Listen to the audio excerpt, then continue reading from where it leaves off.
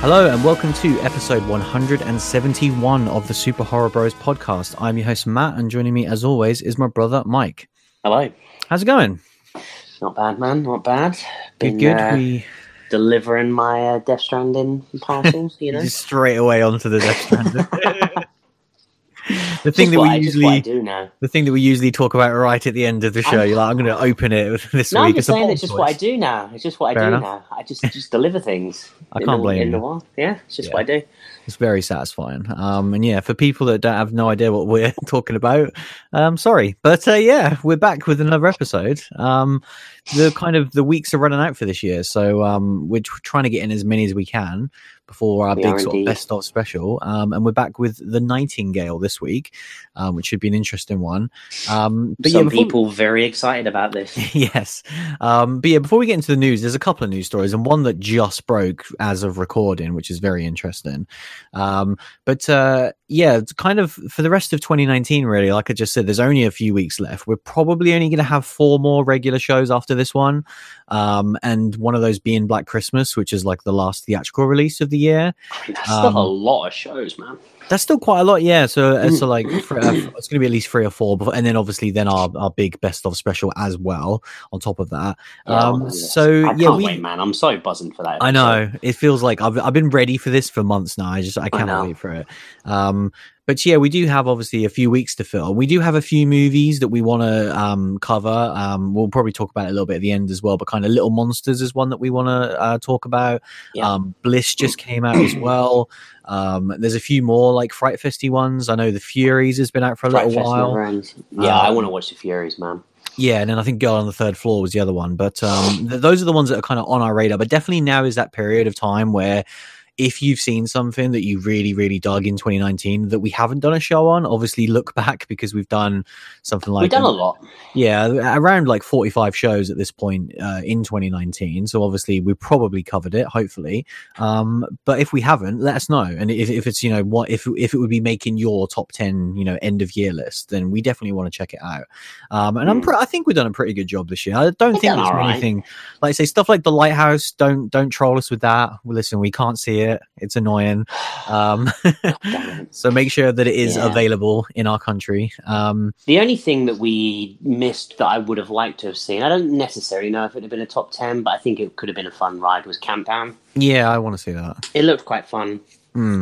Yeah, that might be one that we get to maybe early next year if it's quiet, because it's one that I definitely want to check out. And hearing Sean's thoughts on it and saying that it is like a technological horror that obviously appeals to us. So yeah, I've heard like that and comparisons to Final Destination, like it's a Final Destination light, and I will take me any sort of Final Destination at this point.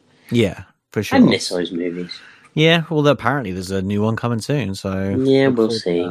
I feel like Eddie Murphy's written it or something. That's a hell of a show. God, we're so excited for the new Saw movie, aren't we? I was literally just thinking about Saw. I was thinking of Saw 5 earlier. Well, of course you're thinking about Saw. You're always thinking about Saw. And I was reminiscing. We're off air talking about movies, we talk about Saw. I wasn't even talking to it with anyone, though. I was literally just thinking about it, and I pulled up the final scene on YouTube because I was just like, this is just so goddamn good. And then, then I started thinking about the new movie, and it really bummed me out. But so obviously, let us know if there's anything you want us to check out. But yeah, a couple of news stories here. And this first one, like I say, just broke as of recording. So I'm glad we got this in. Otherwise, we'd have had to wait a whole week to talk about it. And you've probably not even seen this so far. Nah, man. But we've got a little update on one of our favorite directors. In fact, obviously, we've had a lot of our favorite directors have been very active this year. So sort of 4 of our favorites at least. But one Fede Alvarez, do you want to hear what he's up to next? Oh, do I? Yeah, I think you do. So it's he's not doing a sequel, but he has apparently it's been reported on Deadline today that he's closed a deal with Legendary Pictures to make a new horror movie for them. So yeah, an untitled horror movie. He's going to be working with his production studio as well, obviously co-producing. And yeah, that's pretty much the gist of it. There is a one-line synopsis here, but I wouldn't take too much from this, where the quote just says from Deadline, plot details have been kept under wraps, but the pick is described as The Shining set in the White House. I mean, that's quite a... I thought you were going to just say, like, girl walks down the street or something. Like, I mean, that's quite a weird thing It's specific, to throw isn't out it? there. Yeah. Yeah, I But mean, it okay. already makes you think, like, what the hell could that even be? But I mean, yeah, the news story, of course, the lead is that, yeah, Fede is confirmed to be making a horror movie, which is, Yes, of course, that was our main hope after his previous project, which, I mean, he went outside the genre. It was a commercial failure. I've seen the movie. I think it sucks completely. So I really hope this is the return to form that he needs. Obviously, his first two movies, 10 out of 10 movies, in my opinion. Movies of the year, both of them. Yeah, I completely agree. Evil Dead and Don't Breathe are just spectacular movies, and yeah, I think it's time that he reclaims that. Was that our first Yes. movie of the year? Yeah, 2016. Our first year, movie of the year. So it's Yeah, a big, it's been awesome mantle to live up to, Fede. Yeah, because that was such a huge moment for us for the show on the very early days. Like, I'll be surprised if we have anyone that's still listening from then. But since then, obviously, we've had the rise of the likes of Jordan Peele and Ari Aster and all these other people, and it's like Fede is obviously. Like, we've just fucking seen something good. Yeah, yeah, exactly. We can stop watching Batman movies. Yeah, my God, those early shows. That's right. We covered Suicide Squad. It was a good one. And that's right, you won't find it on our feed anymore. No.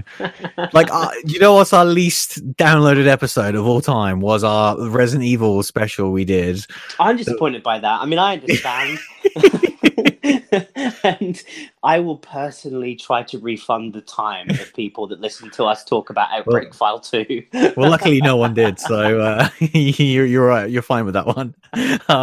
God, we need to just do that again. Or just 4 hours of you just talking about these random, like, obscure Resident Evil titles that half of the time we haven't even played. So did I played them all, man. I don't know what you're talking about.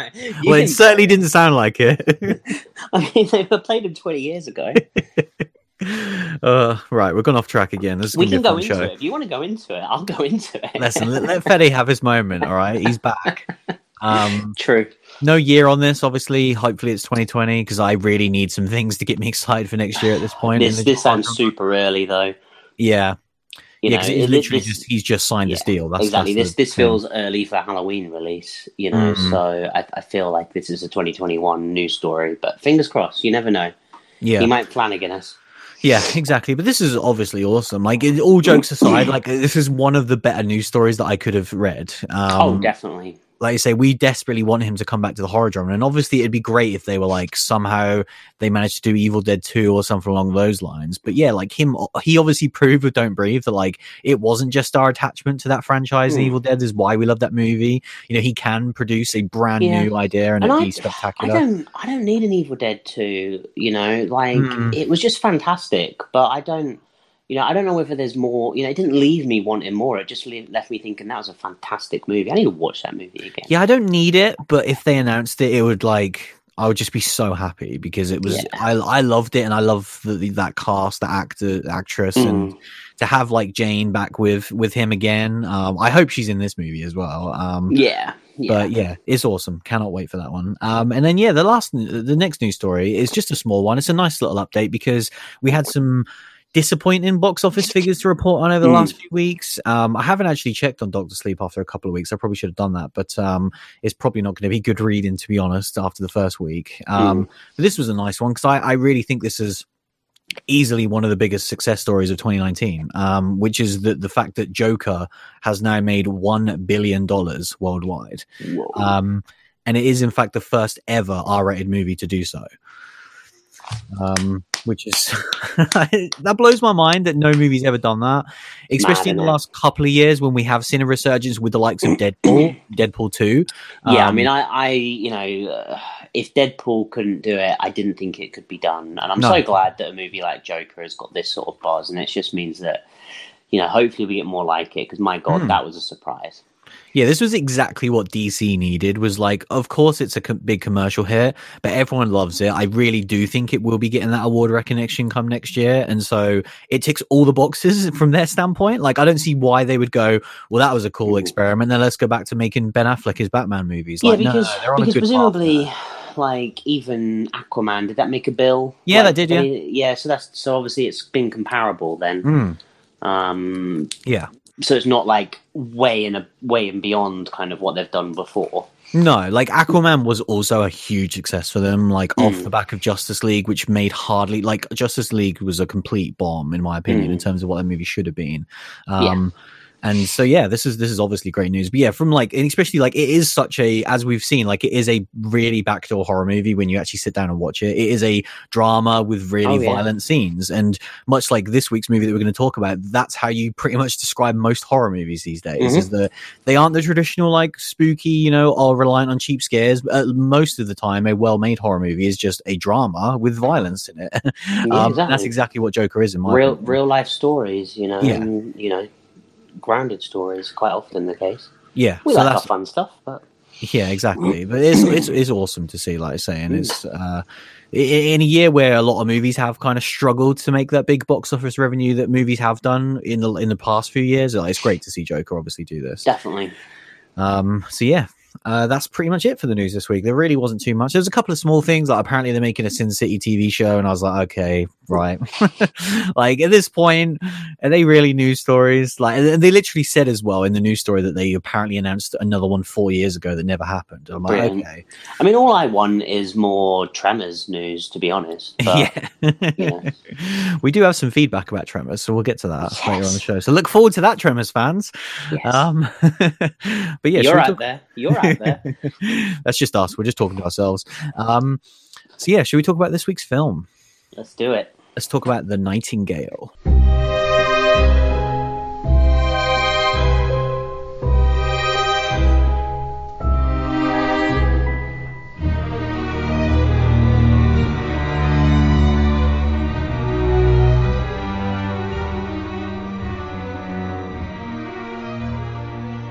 See, obviously, like we said a few weeks ago, this was one that was not massively on our personal radars. I was aware of it, mostly because of the director attached. For people that don't know, it's Jennifer Kent's second movie after The Babadook, which a few years back, that was a huge movie. It obviously wasn't like a huge in terms of box office, what we just discussed, but in terms of like a small indie release that managed to really attach itself to people. Yeah, it seemed to be like one of these darling horror movies from, you know, it you know, just predates the podcast and kind of it was a bit of a miss for me.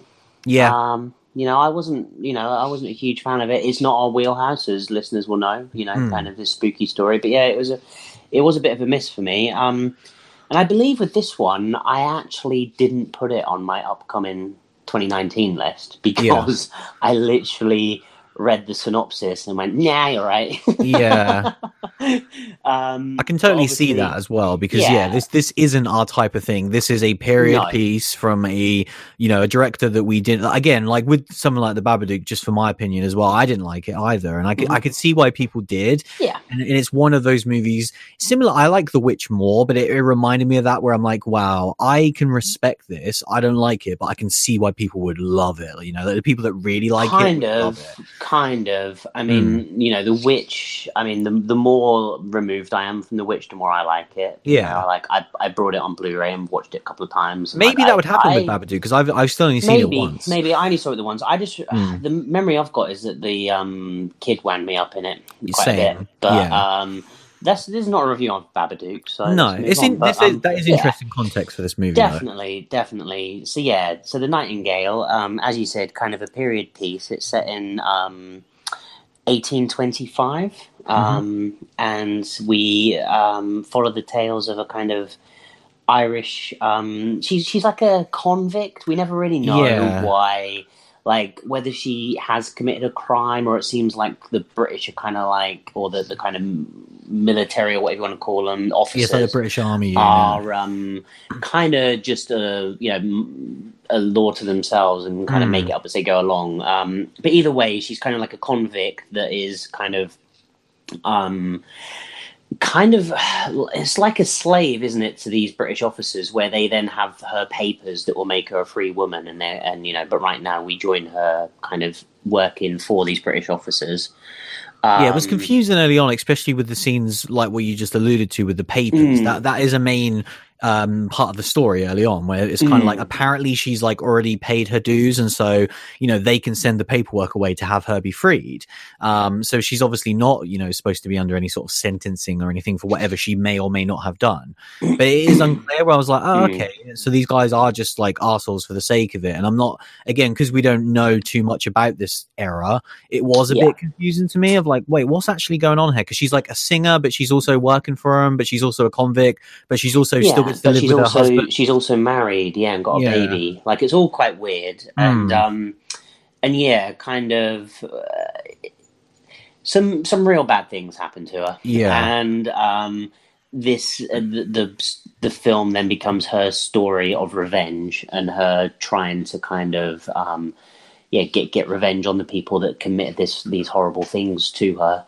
We'll go into kind of what happens to her at some point. And I mean that's kind of all you need to know really about this movie in the way of synopsis. It is your kind of quintessential revenge movie. We've seen quite a few of them for the show. I think the thing that sets this apart is the period piece and the time it's set in and that sort of thing.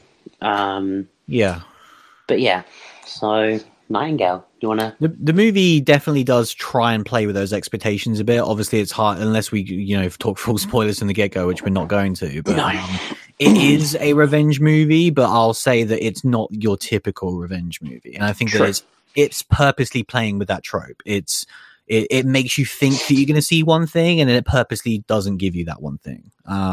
Without getting into it too much, but going on my overall thoughts of the movie.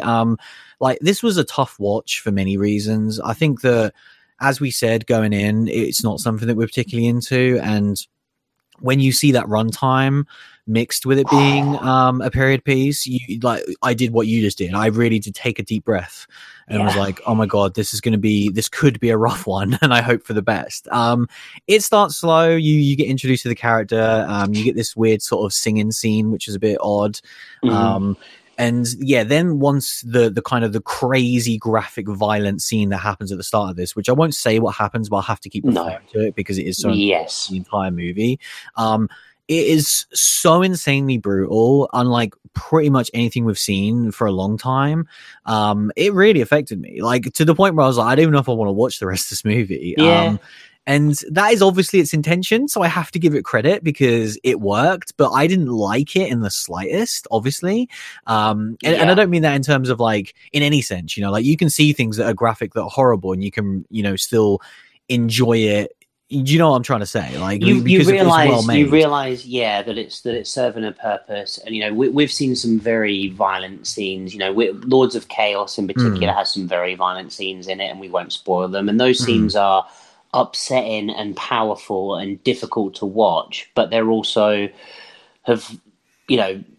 stuck in my mind, and I couldn't keep away from them. Whereas this just made me feel ill, not in a way that you want to evoke emotion in a horror movie, but this definitely made me feel ill, not in a good way.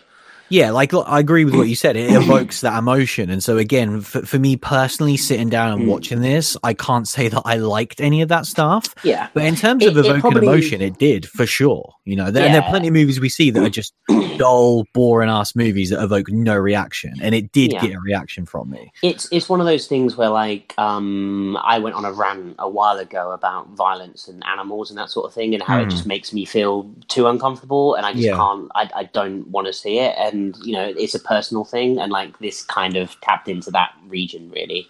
It was really, really unsettling, like you're saying, and so it does serve that purpose. But I think that with this being like the revenge movie again, without alluding to it too much with what happens, but it did remind me a little bit of at the start of, I said this in my criticism of Upgrade at the same time, so I have to give this movie the same criticism, which is mild spoilers for that movie. I'm not actually going to say what happens, but he goes through such a horrible event at the start of Upgrade, and obviously that has a completely different tone. That is a more wacky, silly, supposed to be fun movie.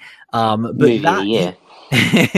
he went through such an horrific event at the start of the movie. I remember saying on the show, to me, the revenge didn't matter because I was like, at the end of the day, he's fucked. Like, he's gone through the worst stuff that you could go through.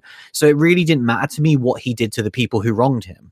And so when I watched this movie, when you see that scene that is just so unbelievably brutal, I was like, well, that's it. Like, I don't really care to see these characters get their comeuppance. And I know that this person now has had their life ruined in an instant. There's really no coming back from that. And again, you could say that about anything. I get that. You know, you could say the same thing about Revenge and some other movies that we've covered. But I feel like if you go too far at the start, there's no coming back from that. And obviously that is like what revenge movies do. They bring you down to then want to bring you back up again. And then that I actually disagree with that as a fundamental, you know, plot device for a movie. Like, I just don't think that works because I don't feel like the come up is worth it anyway. Let alone the fact that, again, I am alluding to something that I'm trying not to spoil, but this isn't your typical revenge movie. And I kind of guessed that about the halfway point where I was like, you know what? We're not actually they're not going to give us that relief that we want, even though I don't think it's enough anyway. They're not even going to give you that. So then I was like, okay, what am I even watching? I think it is enough, like in these movies, that, you know, I do see your point, but I think that, you know, and it makes it even more sad and meaningful that the character has nothing to live for apart from revenge, and then kind of, you know, then you know, a good movie will then kind of go into, you know, possibly at the end, kind of what does the character do after, you know. Because, you know, everything is so messed up still. And, you know, I think there's stuff that can be explored there that's interesting. Yeah, for sure. I do think that is definitely a personal taste thing. But that scene as well, obviously without going into it too much, but that really reminded me of the Babadook in terms of the way it was shot, because it was a very loud scene and it had its use of sound to really unease you as the viewer, which was my main takeaway from Babadook. And I think that, for the same reason why we didn't like that, because I remember it had that kid that was constantly shouting, constantly screaming, and that was obviously played to be this kind of like annoyance to you. And it's played the same way in that scene where certain characters are being annoyed with this loud sound that's happening. So I thought that was like an interesting, you know, parallel between the two movies. It's one of the only things really that you can pick up on and be like, okay, that's similar. But yeah, obviously that is most of my thoughts on the start of the movie. But just overall, because I don't want to just go into the whole movie right now, like I didn't think it was worth it. It is way too long. I know that's something that we say all the time, and I really only want to bring it up when it's worth bringing up, but I think this is one of the most egregious we've ever seen for the show. She sings probably 5 songs. Yeah. And unless it's a Conjuring movie and they're Elvis songs, I don't want that to happen. Yeah.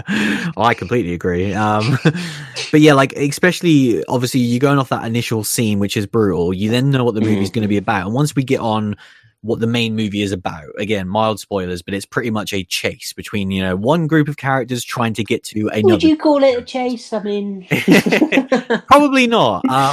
I don't know, a slow trek, a hike. But either way, yeah, it's one group of characters trying to get to another group of characters. And so you get to that point early on and you think, my God, how are they going to fill this runtime? And then, you know, they go back and forth a few times. But I think ultimately, once they get face to face with the characters after the first time, the movie just slows down so unnecessarily, where we get so many scenes and then suddenly it's like, wait, who's chasing who at this point? And then characters get split up only to then be reunited after 20 minutes when nothing really happened, when they're on their own. Like, I think the middle to end of this movie is so slow and drawn out to the point where I was like, I wasn't in love with the intro, but there was actually stuff that I was like interested in, like getting to know this British Army, their reasons for why they were acting the way they were. Like there was some interesting character stuff there, but that pretty much goes out of the window once we leave the initial like encampment where they are. And then we're ultimately just walking around in the brush, not really doing much for the whole film. Like,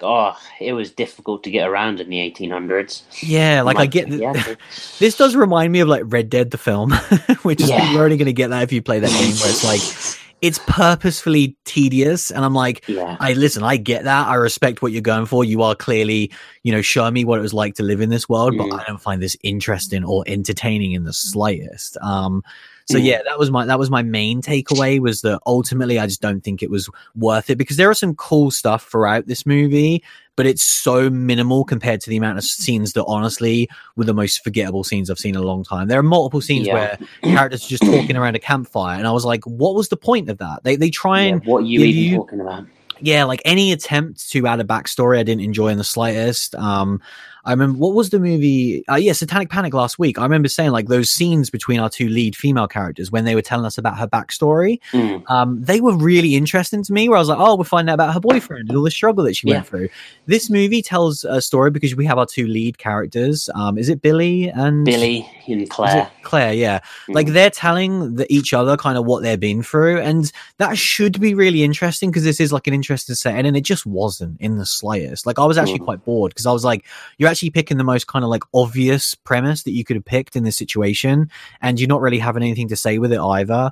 So yeah, I feel like I've spoke a lot, so I'm gonna let you talk. Yeah, this just wasn't. Oh, that's good, man. That's good. You keep going, because this movie was a massive miss for me. It was such a disappointment. I think one of the things, before I kind of go into, because I disliked almost everything about this movie, if I'm honest. The violent scene we talked about, obviously we did talk about it quite a bit, but I do think that in terms of, we talk about horror movies, and that horror movies don't have to be these scary things, and it could be a drama with violence and that sort of thing. This still is like, it ticks that box because it did make me feel so unsettled. It's not for everyone, but like, it definitely is a scene of pure horror that was done. It achieved exactly what it wanted to achieve. It's just that what it achieved made me feel sick to my stomach. But and for them to make us feel that way, which is like the most hardcore of hardcore fans of horror, is worth saying. Exactly. Hence why I touch upon it again. But with kind of a movie like Last House on the Left, that made me feel that back in the day. Yeah. And then we got that story of revenge that was so satisfying. And this just has none of the satisfying ending. To get back to the beginning, I didn't believe the world they were in at any given moment. I don't, I personally don't like period pieces anyway. I have to say that from the offset. But I felt like every character looked like they was wearing an outfit, a prop outfit. None of them felt genuine. They all felt very proppy and not weathered, or they just didn't feel right to me. And then the dialogue, characters were talking, and there was a lot of kind of, in my mind, and again, I might be wrong, like the swearing in that just felt like quite modern. And I was going to say that didn't feel like the way people spoke in the 1800s. No, they were dropping like C-bombs and stuff straight away, and it just didn't feel right. And then kind of like when we got to even like the external of some of the houses, towards the final act of the film, they all felt like way more modern structures. I'm getting really caught up on it, but it really took me out of the experience. And then when they're actually in the wilderness, they were just in woods. There was nothing that made it feel old, new, or indifferent. And it's something where the witch really felt like the time they were going for. And at that point, and like, 80% of the village, and it's kind of like, at least movies like that, they're in that time zone, and I have to realize I'm seeing a period piece, therefore, that's what it is. But I believe what the period that they're setting it in. I just didn't believe this. It didn't feel genuine to me. So the movie just did not have me gripped from the start. I was completely disinterested. We had the scene of horrific violence that evoked those emotions, and then straight away, again, the movie just goes straight down to nothing, where we just get joined with Claire and Billy traveling along. And like you say, it's just not, you're waiting for the payoff. You're waiting for them to catch up with them and get their revenge. And you're like, okay, we've had this super violent scene that started this. We need the super violent revenge. And we just didn't get that payoff. And I think, the journey that it got to the point that we were, an hour and 45 into this, and I'm kind of thinking, right, it's kind of starting to kick off a little bit. If I got like a banging last 20 minutes of just craziness, will I like this movie? And I thought to myself, no. Like, I don't think it's redeemable at this point. And then all it did was drop off a cliff and got worse. Yeah. So it was already irredeemable and then got worse, which is a massive shame. Like, it's one of those things where I can see what it was trying to achieve, but I cannot get behind almost everything that's in this. And like I say, by the time the end credits rolled, I was drained, I was frustrated, and it's not a feeling that I want to have coming out of a movie. Yeah, I think obviously by the sounds of it, I'm a little bit closer to liking it. I didn't like it, but I think that this to me is a prime example of why we do harp on about runtimes a lot, because it's an important thing to talk about, right? Because obviously some people say, oh, listen, it's just a runtime, grow up. Because like we watch long movies, we binge TV shows, we play 100-hour video games. It's not the actual length that's the issue. It's the fact that you're wasting time, because it's using the content that you've got, you know, the for people that don't necessarily play them, but the video game argument is a great one, because there can be 10-hour video games that I moan about being too long, and there can be 100-hour games that aren't long enough. And, you know, that scale is ridiculous. Yeah. In comparison to a movie, which we're talking 70, 80 minutes to maybe 3 hours. Exactly. Even the longest movie is still only going to be 3 hours. So, you know, we see that scale in its crazy level with video games. And it's like you say, it's what you do with that runtime. It's, do you have my interest for the length of the product you want to give me? And, you know, majority of the time with a movie, that sweet spot for me is a lower, you know, a shorter runtime. But it doesn't mean I shy away from something. You know, Doctor Sleep had me captivated for the entire, what was it, 2.5 hours? Yeah. So, you know, it doesn't mean that a movie being long means I instantly dislike it. But I think loads of our favorite movies this year have been very long. You've got to give me some meat on the bone. Like, you got to give me something that keeps me interested. And there were just so many scenes in this where I was literally just like staring into space, because I was like, what is going on? We're just around this campfire. We're having this pointless conversation. And yeah, you really got that sense, like you say, about halfway through of where this movie was going to go. And you're like, okay, I thought you were going to give me something. You're giving me something else, but I just do not want that at all. I didn't really want what I thought you were going to give me. And so, yeah, it's a shame, isn't it? Like I say, it didn't really tick any box for me. I think the problem with runtimes as well is it's way more of an issue with indie films, because they write the script, they fall in love with these characters, and that's fair enough, rightly so. You get a great cast that you obviously appreciate, and then it's just it's easy to fall into that trap of like, well, let's just film loads of stuff, and then once you have it, you're like, well, I don't want to get rid of this because this is good stuff, you know, this is characters that I like, and well, of course, if people are enjoying the movie, then more is always better, right? And I can see how it's easy to fall into that trap, whereas you need to show a bit of composure and a bit of restraint, because I think of Tigers Are Not Afraid that we saw about a couple of months back, which, again, going into it, similar to this movie, really, isn't what we're down our street, you know, in terms of the setting and that. It was this foreign language movie that was this indie darling and all of this stuff, really, but that movie was like 85 minutes long.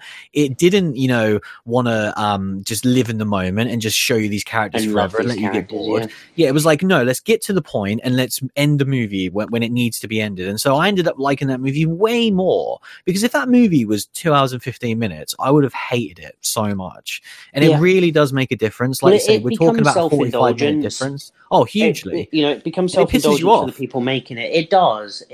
And I think, you know, because one of the things is that this does actually have a real good cast. You know, pretty much everyone did nail it. You know, I thought the villains were horrible. I thought Claire were horrible in you know, they need to be horrible. Yeah. And, you know, Claire was great in it as well. But we just got too much of them all. Like, and to the point that I was like, oh, okay, I don't need to see these British officers being scumbags anymore. Like, what they did at the beginning of this movie is enough for me to, if I see these people pop up in something else, I'm probably going to dislike them because of what they did in this movie. It was that bad. Like, this is one of those movies that's like, it's a risk for an actor to take a role like this. I don't need them to do anything else despicable. Like, as the movie goes on, they continue to do disgusting things. I'm like, you don't need to, mate. Like, you're scum. Like, we don't need to see any more of that. And it's just, it is weird. a couple of times, because again, we talk about obviously that one scene being like crazy violent, but then over the course of the movie, like there are just long gaps where not a lot happens. Yeah. But when violence does happen, it is very visceral and very well done. Yeah. Even to the point that one of the British officers just punches another one in the nose like twice. And I was like, that's the most violent face punch I've ever seen. Like, it looked real. And it honestly did. I was like, Jesus Christ, they've just punched that guy in the nose. Because they don't cut away or anything; they just show it. No, it was gnarly, and so like, if you want to see that sort of thing, then obviously this movie does kind of deliver on that. Like when you get the violence, it's just that watching 2 hours of this other stuff just completely, like I say, it didn't already have me in the moment, and then I just got more and more out of the moment as the movie went on. Yeah, I was like close to being there because I was like, okay, even though I like you say, I'm not necessarily. You almost turned Twitter off on your phone. Yeah, like because I just don't think I'm that big of a fan of this subgenre. Like what was said a few weeks ago with the Rabid, So you really have to take that with a grain of salt. Where I'm like, I just don't think I'm that big of a fan of revenge movies in general. No, but yes, I don't mind them. But yeah, so with that premise, I was already kind of like, okay, but I get where you're going. And so once we have these two sets of characters traveling, if they meet up with each other relatively quickly and we get to that satisfying conclusion, I'll be fine with it. But yeah, it was about an hour and 45 in, and you get like a tease and a slight brush in. Yeah. And then the characters go completely separate ways for another 45 minutes. And that is where the movie just lost me completely. Yeah. Where they are running around in the bush. We don't know what's going on. Characters are doing like fake heel turns every 2 seconds. Yeah. And I was just like, and then like ultimately Claire becomes a real passenger, which this movie ticks a lot of pet peeves. And I've actually just remembered another one. But another one is when your lead character becomes a passenger in their own story. I don't like that. No. And that especially when this is like such, from what happened to her, this is just purely her story. It should be like, I didn't care about what Billy was trying to get redemption for. I saw what happened to Claire. I realized Billy had horrible things, but I saw what happened to her. I want her redemption story. Yeah. And the thing as well, when we get to like the final act or just before the final act, kind of all of our characters just kind of like bump into each other, and they're just like, all right, like, do you want to just leave me alone, mate, and I'll leave you alone? And it was just like, it was super weird. Did that like stand out to you? Because it was super weird for me. I know it's quite late on, we're talking here, but like it was weird. But I almost consider, like, at this point, it didn't shock me with this movie because I could tell that it was clearly trying to subvert any sort of expectation you had. So I was like, do you know what? It's actually quite funny that they would do that, where they'd be like, these two characters that you've been waiting 2 hours to meet face to face. Here's this brush in that literally means nothing. It's just this most anticlimactic thing in the world when they're like, "Don't try and take your horse back, mate. Naff off." And then they just like walk off and go to the pub. Yeah. I'm like, what? Oh, and she was the one that was like kind of instigating that as well, where she was like, do you know what? It's not worth it at this point. So that was a bit weird. And that's the thing as well, because, you touched upon the fact that like her life is wrecked. Like what happens to her completely destroys everything, to the point that like, whatever happens, if this character continues beyond this movie, and it's just like, what life does she live? Where does she go? What does she try to build? Is she redeemable as a human being after this? Because they've literally destroyed her soul. Yeah. And then she just basically is like, nah, come on, it's not worth it. I'm like, really? Yeah. Like, it's not worth it? It didn't feel genuine. Yeah. And I agree with you. Like, I think that that's what they're going for. They want to say, like, well, the revenge in the end isn't worth it. And so on one hand, I'm like, okay, you're kind of doing an interesting thing in this subgenre, but either way, I'm going to feel disappointed because I didn't even care if you killed him anyway, because your life's still ruined. But now your life's ruined and you can get the revenge. So I'm almost doubly disappointed. But yeah, the other pet peeve that I remembered was this movie has a lot of shitty dream sequences, which are just there for the purpose of cheap horror. And that's something that, again, irks me in any horror movie. And I'll always call it out, even if it's in something that I love, where it is just forced in just to give you imagery that's supposed to be, woo, spooky horror, and it's very much a cheap ploy. If you ain't Nightmare on Elm Street, don't do it. No, because that's obviously a different thing. This is literally, it's kind of like flashbacks mixed with dream sequences. Yeah, and it purely makes for no the effect sense. of horror, and it doesn't develop the story in any way. We know what happened to it. It's imprinted into our minds. So we don't need a reminder. So yeah, it's Nightingale. Yeah. It's a shame. Like I say, I'm with you where I am just disappointed now, because I think that there are plenty of talent involved in this in different avenues. There could have been a movie in here that I enjoyed, even though, like I say, you really have to take this review with, I don't like period stuff, and I'm not the biggest fan of revenge stuff either. So I feel like it would have had to have been like the best of those for me to really enjoy it. I think that if you really like period and revenge stuff, you would probably like parts of this. But I still think there's bad stuff. To respect this movie though, because the biggest thing that I go back to is I just didn't feel like it was well made in terms of being set in the 1800s. Yeah, I agree with you. They didn't sell that very massively well. took it out. I really thought everything they looked at, it looked like a high school play prop. Oh, this is the felt military soldier jacket, and there's no I don't know, personality to it or weatheredness or just anything. And then, like I say, I also thought the use of language, and like I say, I might be completely off the ball with the use of language thing, but it just felt out of place for me. Yeah, it goes to show you that there's so many different talents involved, because I think that they nailed the horror stuff in terms of actual special effects and making it look really real and grisly in the way it was shot. Like that stuff, which we obviously... that violence was off the charts. And that's more of something that we're familiar with because we see that a lot more for the show. But yeah, I agree with you. Like the level of costume design and that sort of stuff, which is not something that we normally need to take note of, but you have to with a period piece. And the fact that, we watched The Witch and at no point did I ever think about it. I was like, this looks like the period that they're trying to do. I was like, how do they send them back? They've just gone through shit. And Claire, she stays reasonably well, clean and maintained when she's literally traveling through the wilderness. Yeah, her face to me didn't look like she was in the 1800s. No. She was very well put together. She had her eyebrows and I guess some makeup at some points where I was like, you look straight out of 2019. Well, there's a moment where she kind of drags herself through a ravine or a river, crosses a river. And the next scene, she's completely dry and her hair's all nice and she's all normal again on the horse. I'm like, what? I'm like, did you just go through one of those air dryers they have at theme parks? Yeah. It was odd. Yeah. So I have to put that out there because all of my personal things aside, I really don't think it hit the mark about what it was trying to achieve anyway for me. But yeah, it's a really disappointing one. But yes, I guess that's recommendations. Is that neither of us would recommend it? No. Watch 2 Puppet Master movies. That's what I'd say. I would not say that actually. I'd say that. You could bash out a couple of them. You could, or you could watch just 1 or 2 good movies instead. But at least you get to see some Blade, Fair enough. Six Shooter might have his little chuckle and do some cool stuff. Right, let's move on. That was our discussion of The Nightingale. We will take a short break and we will be right back.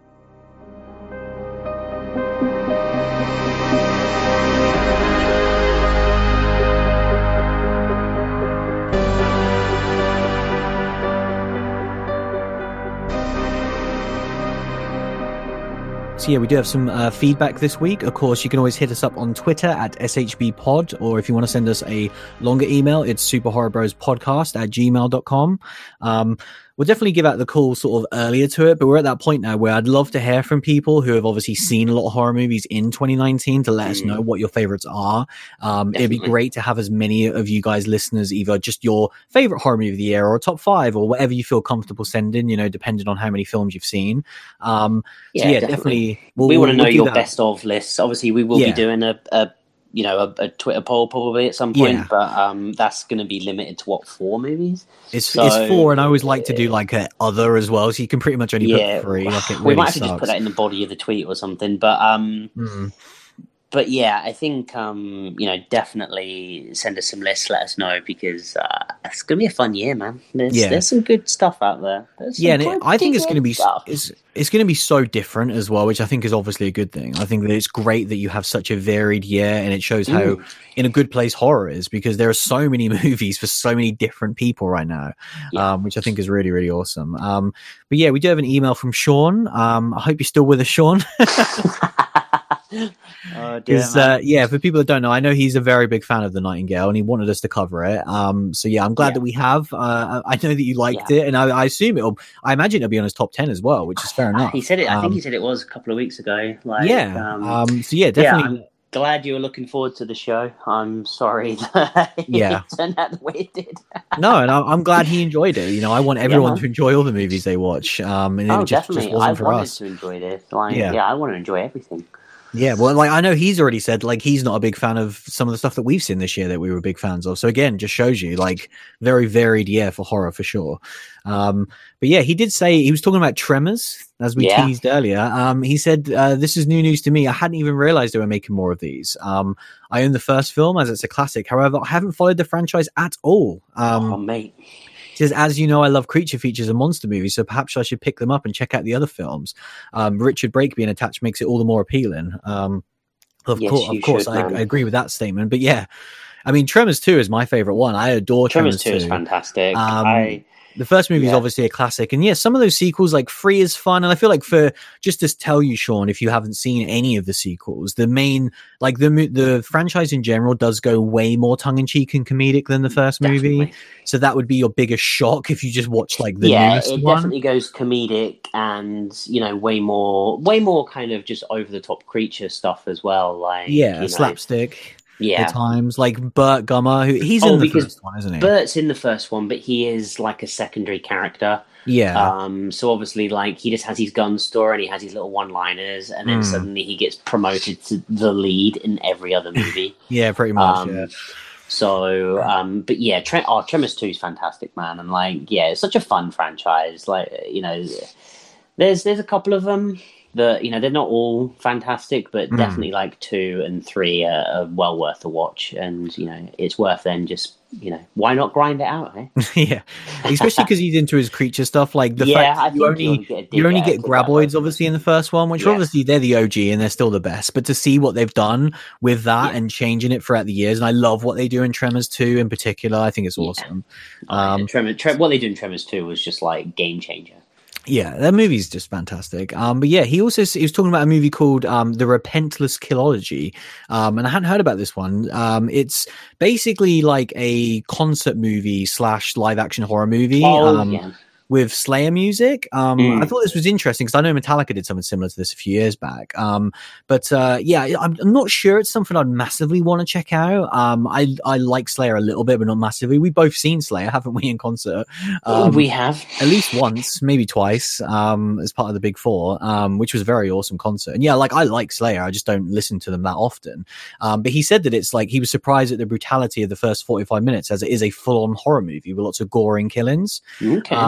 So the fact, if it is just like a fun horror movie with some kills and then you get a bit of Slayer music in it, that does actually sound like something I'd throw on and enjoy.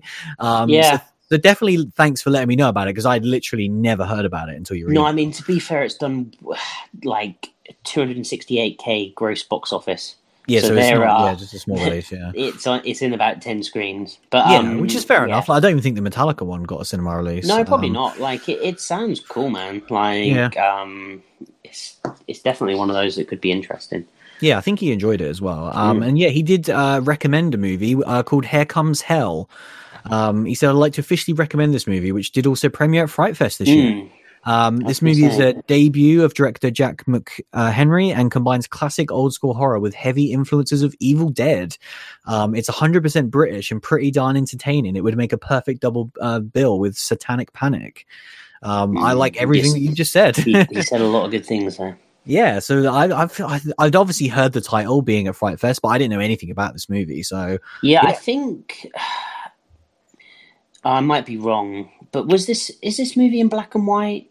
Like, I don't know. I honestly don't know too much about it outside of the title, and it was that. No, this is the first I'm hearing about it being like Evil Dead-ish and British. I didn't really know. I thought this one was black and white, and that because it's like I thought it was like a dinner party, like I don't know, 1900s, 1920s, 30s, like dinner party, and then it all goes like batshit crazy. Right. But I might be wrong, but this information may or may not be correct. Yeah, I might have just made that up. But yeah, again, only Sean knows. Yeah, this is another one as well that, like, I think in a couple of weeks we'll have to really take note and be like, we might just watch a bunch of stuff kind of off air, so to speak, just to know that we watched it. But it may not be a case of actually doing like a full show on it, because there literally isn't enough weeks in the year at this point. Mate, I've seen a lot of movies. Like, we covered what we covered, bro. Yeah, we try our best. We did all right. I mean, yeah. I think we did all right. Yeah. But yeah, thank you very much for that one, Sean. Yeah, so pretty much to end us off this week, we need to talk about a TV show that ended. Yes, we do. American Horror Story 1984 is no more.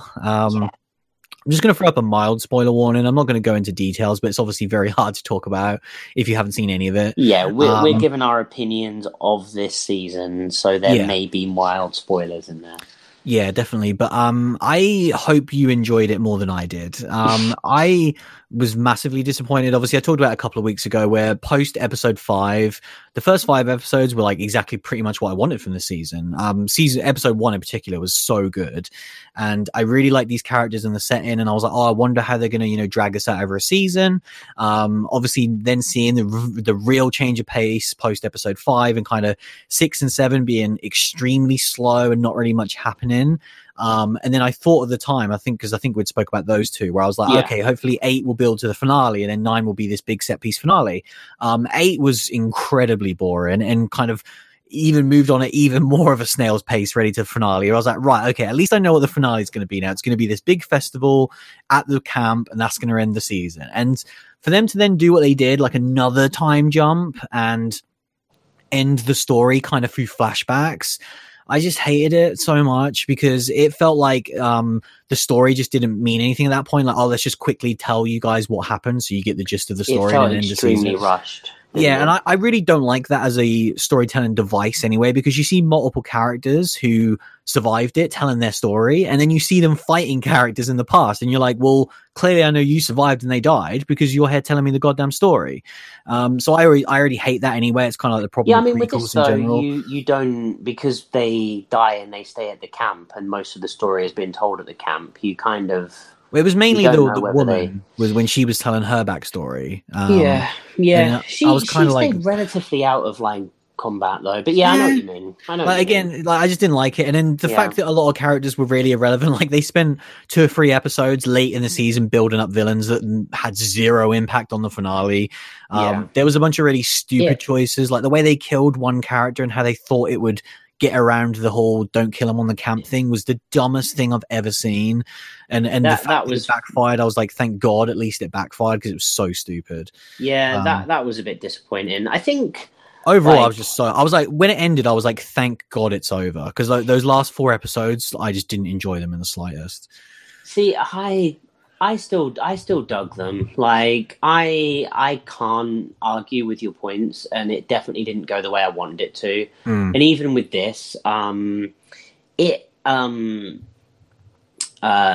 we thought we were heading towards this big concert that was going to be kind of like, Live Aid set on Camp Crystal Lake. And I was like, Jesus Christ, how is this going to go down? It's going to be nuts. And like, they teased it. And then like, even when we got like the jump in time, we still had all like, you went to the camp and it was all like, the stage was all still there and it all looked really cool. And I was like, what went down? And then in the end, like, what went down was massively anticlimactic. Nothing happened. and was way too rushed. But we still had some like cool moments in this episode. Like what was the killer's name? The not Jingles, the other Nightcrawler. Nightcrawler. Like, I thought it was quite amusing how they ended up trying to keep his character under control by just like, funny. just like killing him constantly for the last 20 years. Every time he respawned, they just found creative ways to kill him. Like, that was a fun montage. Yeah, it was, you know, it was reminiscent of like a Happy Death Day. yeah, and just a super fun montage that was great. And like, could have just buried him in a coffin. Like, that'd have been easy. if it had died eventually, like, no, but then you just wake up in a coffin 6 foot underground. How are you no, going to get? Because wasn't he like respawning? Don't you like spawn in different places and stuff? Well, no, he was constantly just sitting up, waking up, because that was how they were able to keep like him under control. Because characters, when they die, they come back in different places sometimes, don't they? Or do they go back to? Yeah, no, they were, but they were breaking the rules constantly in this episode. Because other characters would come back instantly. Some wouldn't at all. You know, some I was under the impression then became an adult later on in the show, and it's like, it didn't make any sense. I was under the impression that you would what little kid became an adult?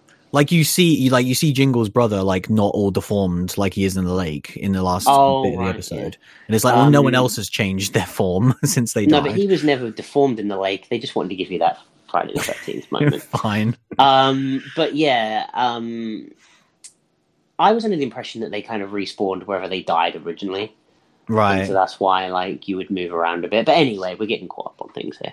But yeah, no, I was disappointed, but I wasn't like massively disappointed. And in the end, like the little final scene at the end when they were just like all the campers came out and everything, and like it had this banging soundtrack, and it just put like a smile on my face. I'm not gonna lie. Like the season ended with a smile on my face where I was just like, I had a good time. Like I had a good time, and it delivered on what I wanted. Like going into this season, I was like, are we just going to get this fun, crazy, over-the-top slasher? Which we did. And like they just added like a million more elements to it that I didn't think that needed to be done. And like some missed and some hit, and some things that what I wanted them to tell me at multiple times, they didn't. They went another way. But I still pretty much enjoyed most of it. Like even this, like when I didn't get the big set piece that I wanted, I enjoyed like the way that most things went down in it, and I don't know, I just had a good time.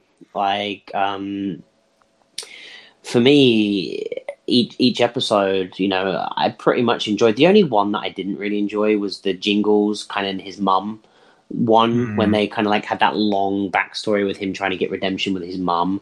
I was not into that episode, but pretty much everything else, like it had its slower moments. And looking back at this season as a whole, like it's weird that we had episode 100 of American Horror Story and a Halloween special, and it didn't really do anything. They were two of the worst episodes by far. Yeah, which was that's a shame, and like a couple other things. But overall, the season was a hit for me, and one that I will look back on fondly.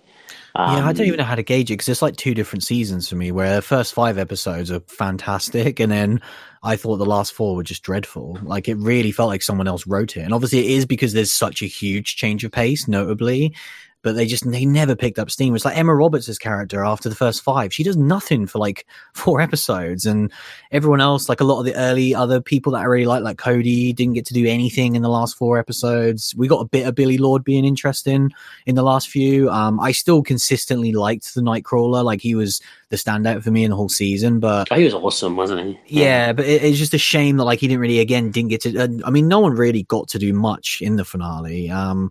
Yeah, and like the Billy Idol troll, I just thought was ridiculous. Like they talked about him for the entire season, and he was going to be there. And we know that like American Horror Story with its wackiness, they love having they would cast on real him. people. Yeah. And you're like, oh, did they bring back Evan Peters for one episode or something? And it's like, nope, you just don't even see him. Like I thought that was kind of it's hilarious because it's a funny troll, but it's also like annoying. Yeah, because I kind of saw it as a funny troll, and then kind of enjoyed the story they gave me. Yeah, I didn't mind that. That wasn't like my biggest problem with it, because I was like, that kind of works as a troll, where you think you're gonna like even like because they're basically trolling Nightcrawler, where he really wants to see Billy Idol and he never gets that moment. Yeah, but, to the point that's how he eventually gets caught. Yeah. Exactly. So I don't have an issue with that really. There was just a lot of the other stuff, like I say, and especially it all being most of it told through these like flashbacks. And again, they brought back an actor from previous seasons, which I really enjoy. Yeah, which was fun. Yeah, but he just didn't get to do much. He was just running around really, because like what can you do? Like just run away from the ghosts, really? Like I mean, that's a slasher movie, bro. Yeah, but it's not a good one though. Like, It was a shame. I'm disappointed. Like you say, I think when it was over, I was like, shame. I really loved the way this started, and it was up there for me. Where I was like, wow, they're killing it. And I liked that it was a step away from previous seasons. Like, I didn't want a full on crazy season like last year because that was so good. I wanted like a weird little subset that felt, and that's what this felt like early on. You know, almost like a Scream Queens in American Horror Story. You know, they didn't bring back the full cast and all that stuff. But yeah, it was still disappointing in the end. But next year is going to be interesting because it's the 10th season, and apparently it's the last one that they're contracted to do on the channel. Which is interesting. Yeah, so they do have, like, they'll probably bring it back because I do think it's quite popular. But yeah, it'll be interesting to see what happens going forward.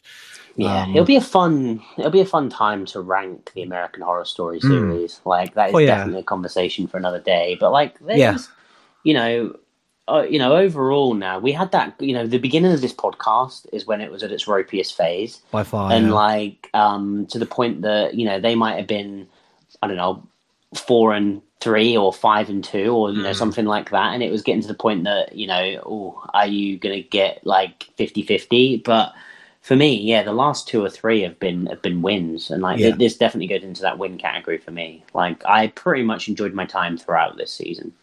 Yeah, and like you say, it is a shortened season, and the episodes were really short as well. Like, that's the thing with it, where I give it credit because thank God it didn't drag it on too much. But you can tell watching it that they did run out of ideas, because you go, right, it's 9 episodes for the first time ever. Some of the episodes were 30 minutes with that long ass intro and full credits. Like, they were like 26 minutes, some of them. And again, I don't have that intro, man. Yeah, oh yeah, it's the best part of the season by far. I mean, that might have been what I liked about it. I love my TV, like, roundabout. No, I do as well. Like, I don't have a problem with that. I just think it's give me funny. that Ash versus Evil Dead episode time, man. Yeah. Like, again, I think it boded well, because if this was 13 episodes of an hour each, I would have stopped watching it. and I appreciate American Horror Story stepping out of its own mold. Yeah. Being like, each season is its own thing. We might have 12 episodes of 90 minutes a pop next season. Yeah. But like, this story was a shorter thing. It needed to be more a la Scream Queens, short, concise episodes. So I like that it will change up. It's not like, oh no, we have to do 60-minute episodes. Yeah. They have to hit 51 minutes or something dumb like that. Like, no, I'm surprised they got away with it, to be honest, because they are on like a traditional TV channel. It's not like it's on a streaming service where you have more room to play with. You do have those ad breaks you have to hit. Yeah, that would be odd, because obviously I watched this all on like the demand. So like, I saw the episode time when it started playing, and I was like, wow, like, actually, if you were to watch this on TV with ads and everything, like, it would be weird. Yeah. But yeah, it's kind of the only other TV show as well as The Purge season 2. Have you started this one yet? Nah. No, I haven't either. I've been waiting.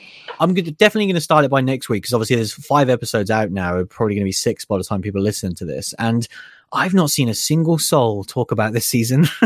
No. It came back with a whisper. Like, season 1 had a little bit of traction. Obviously, it's not the most popular show by any means, but like, I at least saw. Good, though. Yeah, it was very good. It was, I think it's the best Purge thing they've done. And people within the horror community were at least talking about it. Whereas, I have not seen. This is like Nosferatu levels of whispering of like, no one is watching this so far. So yeah, it could be great. It could not be great, but I wouldn't know because no one's talking about it. But I'm looking forward to checking it out. So yeah, well, because I think that's the only pretty much other horror TV show there is for the rest of this year. I mean, are we going to ignore the fact that Walking Dead is still on? I was perfectly ignoring it, yes. Okay, fair. Do you want to tell us what's happened in a quick 10 seconds? It just kind of sucks. Like, not a lot happens. I could have guessed that, and I haven't watched it for 5 years. Daryl and Carol spent 5 minutes throwing rocks at a tin can in the most recent episode. Oh, I know Daryl. It was fairly, it's fairly riveting. Yeah, I liked him. I like to see him with a backpack on more often than not at this point. Yeah, I really like seeing him in anything other than The Walking Dead. But yeah, like I say, we'll obviously got a few more weeks to fill. We'll have to work out what we're doing the next week, because we've got a few things to talk about. We might like some stuff again soon. Yeah. Listen, we're not these Debbie Downers, all right? I still enjoy this, even if the movies aren't great. I liked American Horror Story. I'm just being honest. I've got to be honest. We might need something lighter next week, because this has been a heavy week. I can't watch another like long ass period drama for a while. Let's just say. think I just need to see like CM Punk like fucking punch some zombies in the face. That's what that movie's about, right? What movie are you even talking about? CM Punk punching zombies in the face. Well, no, it's just CM Punk in a movie, you know. Oh, fair enough. I thought you had a sick fever dream. That sounds great. No, I just kind of then couldn't really think of what the synopsis of Girl on the Third Floor was. So I assumed that he punches something. I think it's like face. A slow, spooky, haunted house movie. Which he'll punch something in the face. I hope, fingers crossed. If we don't get a CM Punk face punch, then I'll be disappointed with that movie. I'm saying it right now. Maybe we'll talk about that in a few weeks. Who knows? But yeah, that was episode 171 where we talked about The Nightingale. Thanks for listening as always, and we'll see you again very soon. See you later, everyone. Through my veins and travels to my head, they said, you'll die soon enough anyway, shut up, I can't, mainly because I never could, and how could I start that?